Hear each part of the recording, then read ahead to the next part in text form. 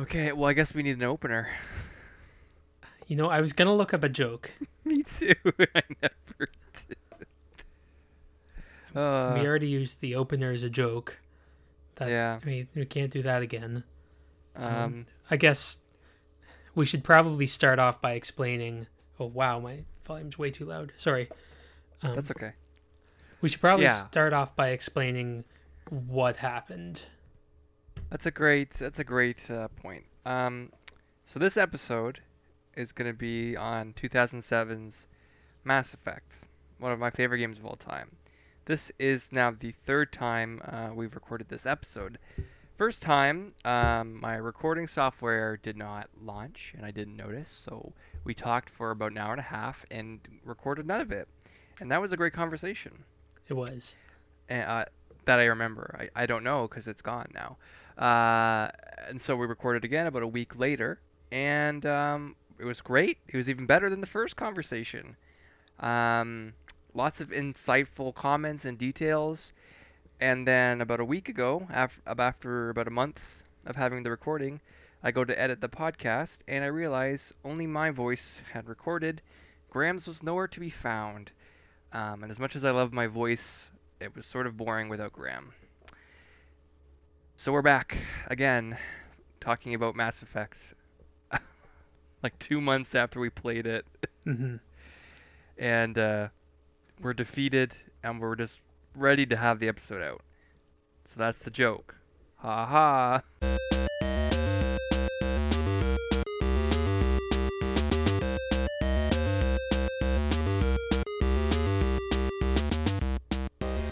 Graham, Yes. what did you think about Mass Effect?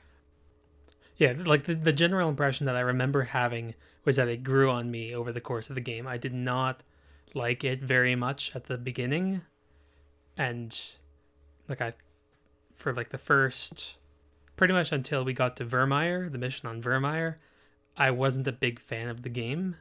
Yeah. But then once we got to Vermeer, which is like the second last mission, it started to kind of click, and um, it was kind of like this slow burn of a interest curve.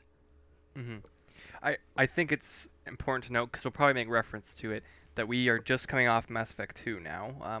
We both just played it, so I mean we're kind of looking back at Mass Effect 1 through that framework, and I think you're absolutely right, Graham. It's very Mass Effect 1. It is a slower game, and it has started to show its age a little bit, which is totally fine. It's over 10 years old now. Um, but I would say outside of the prologue and then Vermeer and onwards, it's pretty dull. Yeah. In some ways, I mean, not to say it's bad, um, but even just looking back at the main missions, you've got Novaria, you've got Pharos, like those missions in the grand scheme of the trilogy are pretty much inconsequential to what's going on. Um, but in the and even in the essence of Mass Effect 1, they're kind of like not really overly important. Because basically Mass Effect 1 is a kind of like a detective game almost. Not really. I guess you're trying to track down the bad guy basically. Yeah, you've got it's introducing you to the big bad. Exactly. Yeah. Well, not even the in a way it is introducing you to the big bad, and that's the reveal on Vermeer, which really takes it up a notch. Um, but really for the middle section of the game there, it's just you trying to track down Saren. And you have a couple of leads, and you go after these leads, and they all come together magically to work out that you find where Saren is. But the missions themselves don't really feel like they have much weight or consequence. Particularly Pharos, I always just find it to be very boring and Yeah. bland. I mean, like there's hints of things that it could be like I think it was Novaria. It felt like you could approach the situations from a couple different angles. Mm-hmm. And that was cool. That's That's true. something that I don't know, maybe the first one did. I can't remember Better. the second one really doing that much in terms of You know, that's a yeah. yeah, that's a really great point. Noveria in particular, there's a couple ways that the situation with like the people under attack, under siege, can play out. Like you can go through a back door to find the matriarch. You can actually kill everybody because you find out they're working with the matriarch. There's a bunch of different ways that can play out depending on how you, as the player, basically unfold it, um, which is really interesting. Um, yeah, that's a really good point. Yeah. And then yeah, although and then like the teammates were cool. I liked pretty much most of my team, with one notable exception. But It doesn't need to be spoken. Everybody knows who we're talking about. yeah, so there was so at one point I accidentally started a romantic relationship with both of the available romantic characters, and um, so the two romantic options are Liara and Ashley, right? And then on Vermeer, you have to send either Ashley or Caden to die, um, protecting the scientists. Were they? They were special forces. Yeah, They special were forces. they were a distraction team. Yeah. Yeah, and so you had to send one of them to die. And at this point, I was just kind of still bored with the game, so I was like, oh, maybe I'll send Caden, and that'll maybe like Ashley will have a change of heart, or it'll be a more interesting decision. And then we got back to the base afterwards, and then there was this fighting of Liara and Ashley over Commander Shepard right after she was like crying like why did you send him instead of me, like I shouldn't, like. And it was so jarring that I actually went back and I saved Caden instead. Uh, yeah. Well, you made the right decision there. Ashley's the worst. No, I don't. Yeah. Yeah, it See, that's interesting. Like, Vermeer stands out to me for a couple of reasons. Um, the first is that you can actually lose two of your squad members there. mhm. If you, well, one you have to. You have to choose between Caden or Ashley. And then, if you don't handle the Rex situation poorly, you could lose Rex as well.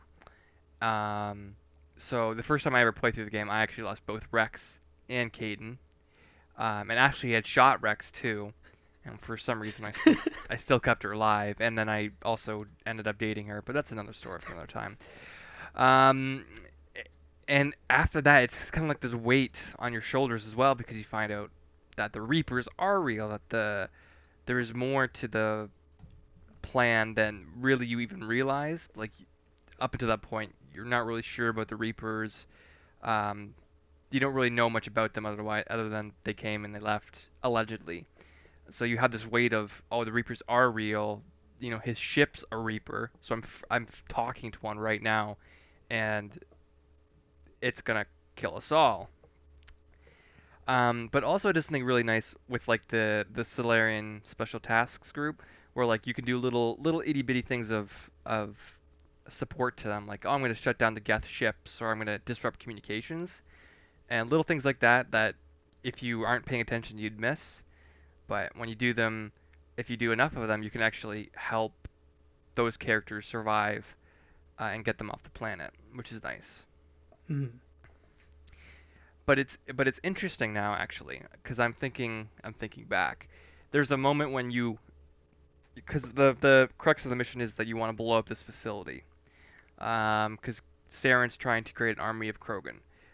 So you're gonna drop a nuclear bomb in it, and there's one point where you leave the bomb to go rescue whoever it might be, Caden or Ashley.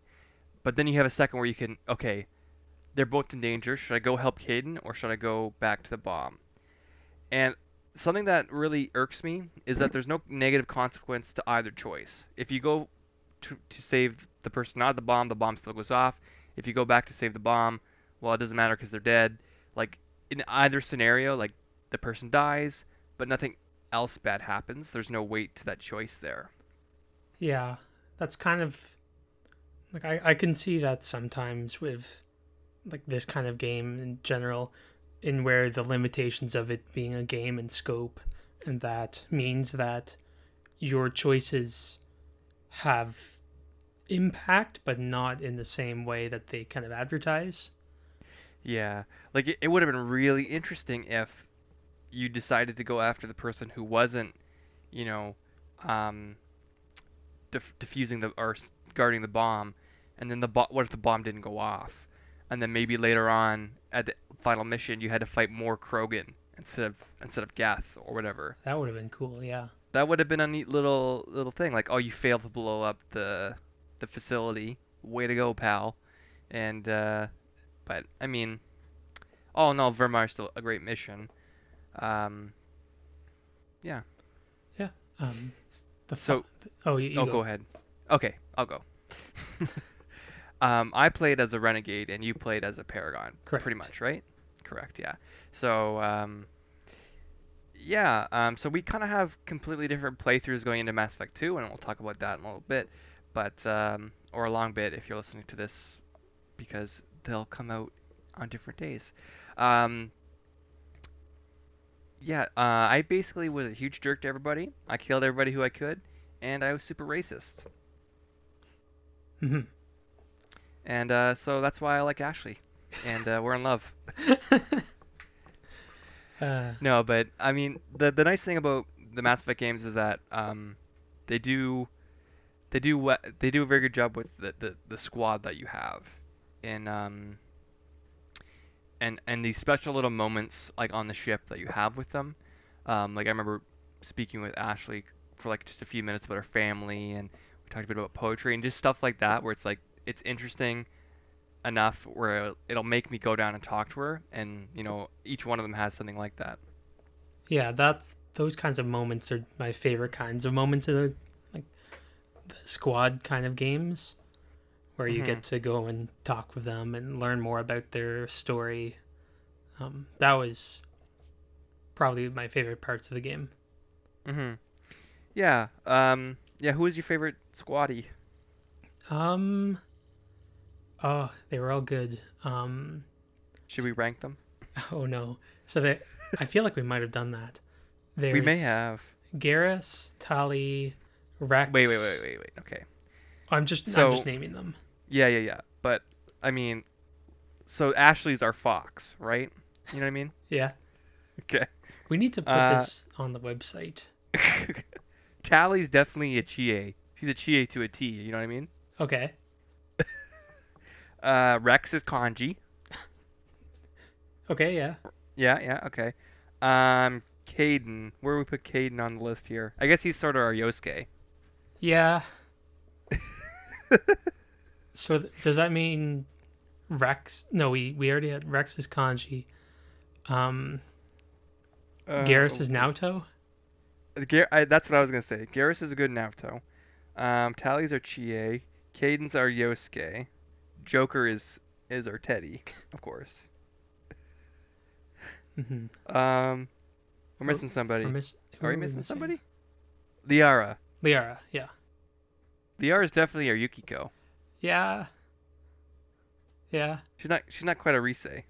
No, that works. Okay, Yeah, I guess. I like that. Yeah, the only character I didn't really like was Ashley, and that was whenever she was speaking that wasn't like the one-on-ones. I wanted to Oh make yeah. sure I finished that. Um, Whenever like it was the one-on-ones and she was talking about her family and stuff like that, that was cool. Seeing like a more personal side. Hmm. And then there was every other time and she's racist and shooting your friends in the back.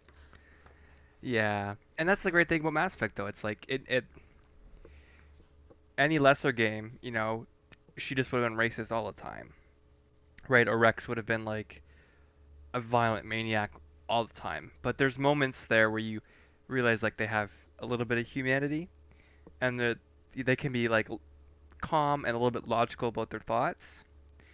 Um, yeah, and that's why, and each one of them is different in their own way, right? Like, um, Caden and Ashley really are an example right off the bat of Paragon and Renegade. Hmm. Caden's very much a good guy. Ashley's a bit rough around the edges. And that kind of sets the dynamic for the player of like, oh, who do I want to be like? Loser, bland boy, or racist, I hate you chick? I never thought about it that way. Mm-hmm. At least that's, yeah, No, that makes yeah. that makes sense. And I mean, they all kind of fit in that one way or another. I mean, Rex is pretty renegade too. Um, Garrus is kind of the in-between guy, a little bit. He's kind of questioning the Paragon way with his backstory. Hmm. Um, yeah, yeah. One thing I like, Mass Effect One overall, it's like the main meat is the weakest part, but what it does so well is it really builds the world and the lore so well that it's really interesting. And that's actually some of my favorite parts about the trilogy is just all the history of all the races and all the little quirks and stuff. Yeah. And they give you some good opportunity to hear it from your squad mates, you know, rather than just reading about it in a codex. Like with Krogan's and the Genophage, with Tali and her pilgrimage.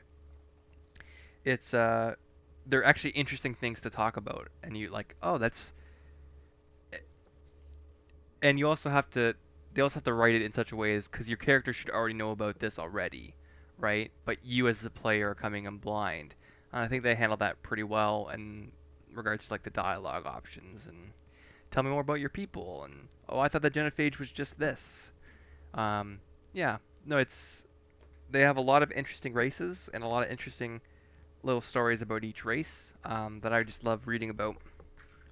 Yeah, the world building is really good. You get a neat taste of all these different. Yeah, that's something that I remember as being really good from the first one. Hmm.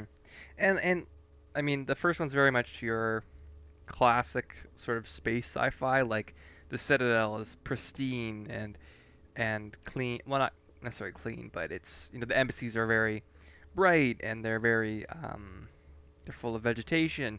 And even like Novaria and Pharos, they're they're uninhabitable planets or they're rough around the edges, but like the design is very sleek and very gray, kind of like your Star Trek almost. Hmm. Where that theme definitely does change in later games, but you can tell that that was kind of like the aesthetic they were going for, and I think it works in this sense. It is a bit of a jarring shift going from this game to like Mass Effect 2, um, at least in my opinion, theme stylistic wise, but it's for the better. But we could talk about more of that later, I guess. Hmm. So, what did you think about Saren as like an antagonist? How did you feel about Saren? I remember thinking he's kind of like a tragic hero in a bit of a sense. Like he kind of he thinks that what he's doing is good to a point, Mhm. or he recognizes that it's not the best option, but he doesn't really have many other. Mhm. Mhm. So I thought he was all right. He didn't get a ton of development from what I remember. No, and I think they do that intentionally, right? Because um, like they present him as basically this traitorous jerk because you see him shoot Nihilus in the back, and then he's kind of mocking you with the council. But as the game goes on, you realize his motivations aren't just "grr, I'm the bad guy." Yeah. You know, he does have motivations and goals similar to Shepard's in a way, um, and you kind of can see that he's not really all that different from Shepard. His plan of attack is just different, right? Um, he's a born leader. He's skilled. People follow him. and he's trying to save. Well, he thinks he's trying to save the human race, the galaxy basically. Hmm. Hmm.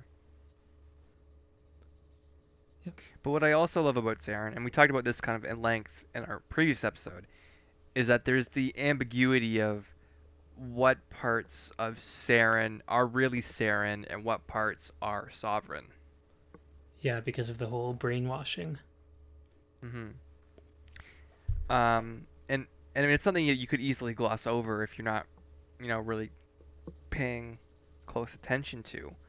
Um, but the effects of like indoctrination, it kind of calls into question, is Saren doing what he believes in, or is he doing what Sovereign wants him to believe in, type thing. Um, and it's kind of just like that level of mystery or uncertainty that you have, or because you really don't know his intentions at the end of it, because at the end of the game you can get him to kill himself, you can get him to see your side, but Hmm. No, you never know quite who was in control there. hmm Yeah. No, there was a lot of interesting stuff about the first game. Like I think like the world building was the highlight and the final mission was really good, really strong. Um Most of it the gameplay was not the most interesting. hmm Um and the vehicle was not my favorite. But like as a whole it was a decent game.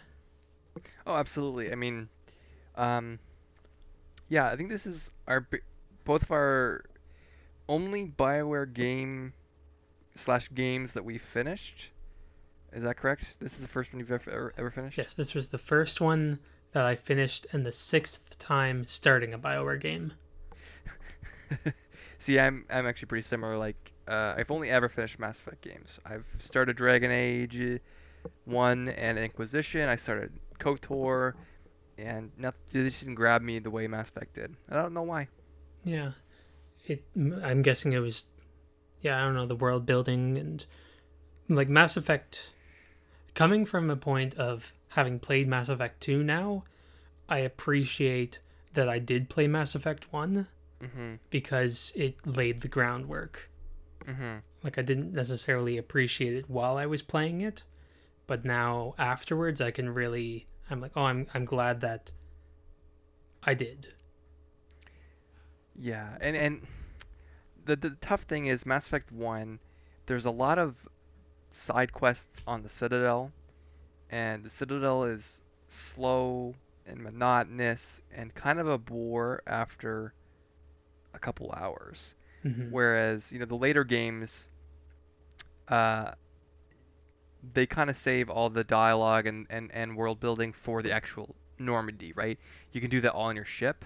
Whereas the first game, it's basically, all that stuff's on the Citadel. Everything else you want to learn or do that's not combat based is on the Citadel, so just go there. But that can be really boring if there's like 6 hours of content on the Citadel that you've got to try to worm your way through. So, Yeah, and the side quests in general in the first game were there wasn't a lot of payoff for them, like story wise or mhm, emotional or mhm, monetary. Um, they were just kind of compensation, yeah, go into a room and defeat all the bad guys and then leave. pretty much, yeah. No, I like the open galaxy aspect of it. I love the fact that they like took the time to, even in the little planet blurbs. Like I Hmm. love reading those little blurbs about the planet. Like, oh, in 1867, did Krogans did this to this planet. Like, cool little things like that. I just love that they took the time to like, okay, let's sit. What's a neat little story that would make sense for this race? Oh, what if they, blew up a humpback whale? Boop boop boop boop. Put it in there. Great. And I'm such a nerd. I'm like, oh, what's the population of this planet? Oh, interesting. I wonder how, that'll turn out later on, or stuff like that. And just like even launching onto a planet and driving around the Mako, and experiencing those things, pretty neat. Hmm. The most iconic though, and I don't know if you do the one on the moon? I didn't. Oh, that's like the most iconic side quest in the whole trilogy because May on the moon, when you're on the moon, you could just look up at Earth and it's like a beautiful image of Earth hovering above you. It's like ah. I might have to go back and try it. And I don't know if you discovered this. Oh, I don't know if they mentioned it in 2 or 3 or not. Do you mind if I make a small spoiler? Sure, if it's about the first game, doesn't bother me. Yeah, it kind of carries over. So on the moon there is a rogue VI that you gotta take down, virtual intelligence, Hmm. and you do that, and that's the mission. Later on, you learned that that rogue VI is picked up by Cerberus, and they Oh, used it to make something else, perhaps an AI. interesting. They made Edie. Yes, Yeah, okay. Yeah, so Edie is that same VI from the moon, which is kind of neat. that I is mean, neat. obviously they didn't plan it to be like that, but I do like though that they did put little bits of Cerberus in the first game. Yeah, there were, but they were mostly just like another group of people that you could kill, and they were doing these horrible experiments, which actually helped you understand like why Cerberus isn't necessarily a good thing in the Hmm. second game. Which I mean, you could totally miss. You could easily miss all the references to Cerberus in the first game because you're just not doing the side quests, right? There's no portion of it in the main storyline at all, which I kind of actually appreciate. It's like, oh, maybe they knew a little bit where they were going, or maybe it was just a convenient little whatnot. But Yeah. okay, so we should do a quick recap. Okay, so you saved Caden, Yes. you saved the Rachni, Yes. you saved the Council. Yes. Udina or Anderson? Anderson. Okay.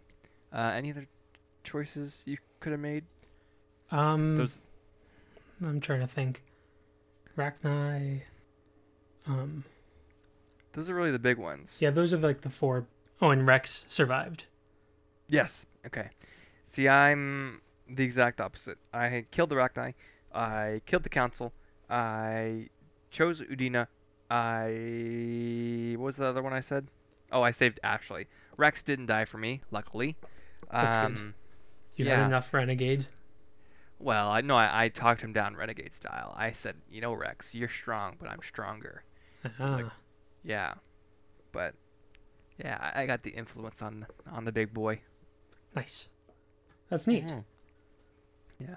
One thing I always love to mention about this game is one of my favorite features is you can do any of the missions in any order that you like, right? You can go to Pharos first, you can go to Novaria, and then after you do 2 of those, you can go to Vermeer, and there's only one character, Liara, that you can pick up after you've left the Citadel. They kind of all come to you in the first 2 hours. This other one's the only one you need to go out of your way to get.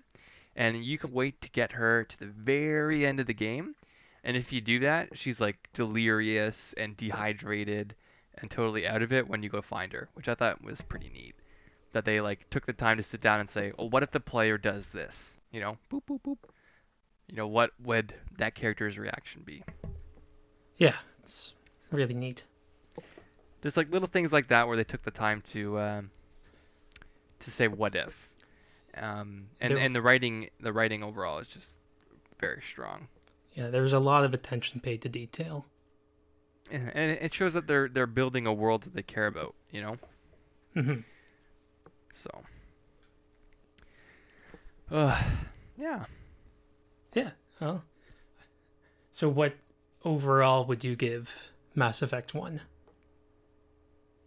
See, it's hard for me. This was probably my sixth full playthrough of Mass Effect 1. And it was kind of, I will admit, it was a bit of a chore. Just because there's so much else I want to play. But I mean, it's an old friend. I love it dearly. I have fond memories of it. Ugh, I can't remember what I rated it. Isn't that sad? I'm trying to remember. I think you rated it like a Yukiko. Yeah. I'm looking at the top three here. I would probably call it a Yukiko. I believe my exact words were, "I'd invite it over for Christmas Eve," but I could be talking about another game. Yeah, that was familiar. That sounds familiar, but I know I've said it before. I think I gave it a Teddy. I thought you could. Yeah, Was it a probably. Teddy or was it a? Or I thought it was a Chie, but I could be wrong. It was Chie. It was Chie. Because it grew on me. Yeah, yeah. And it wants to be strong for you, you know? Yeah. I mean, it is a solid game overall. It's just there's not much to write home about after the first prologue until near the very end. So Yeah, it's just all the stuff in the middle that's not terribly interesting, but it's all that world building that really, really pays off in the second game.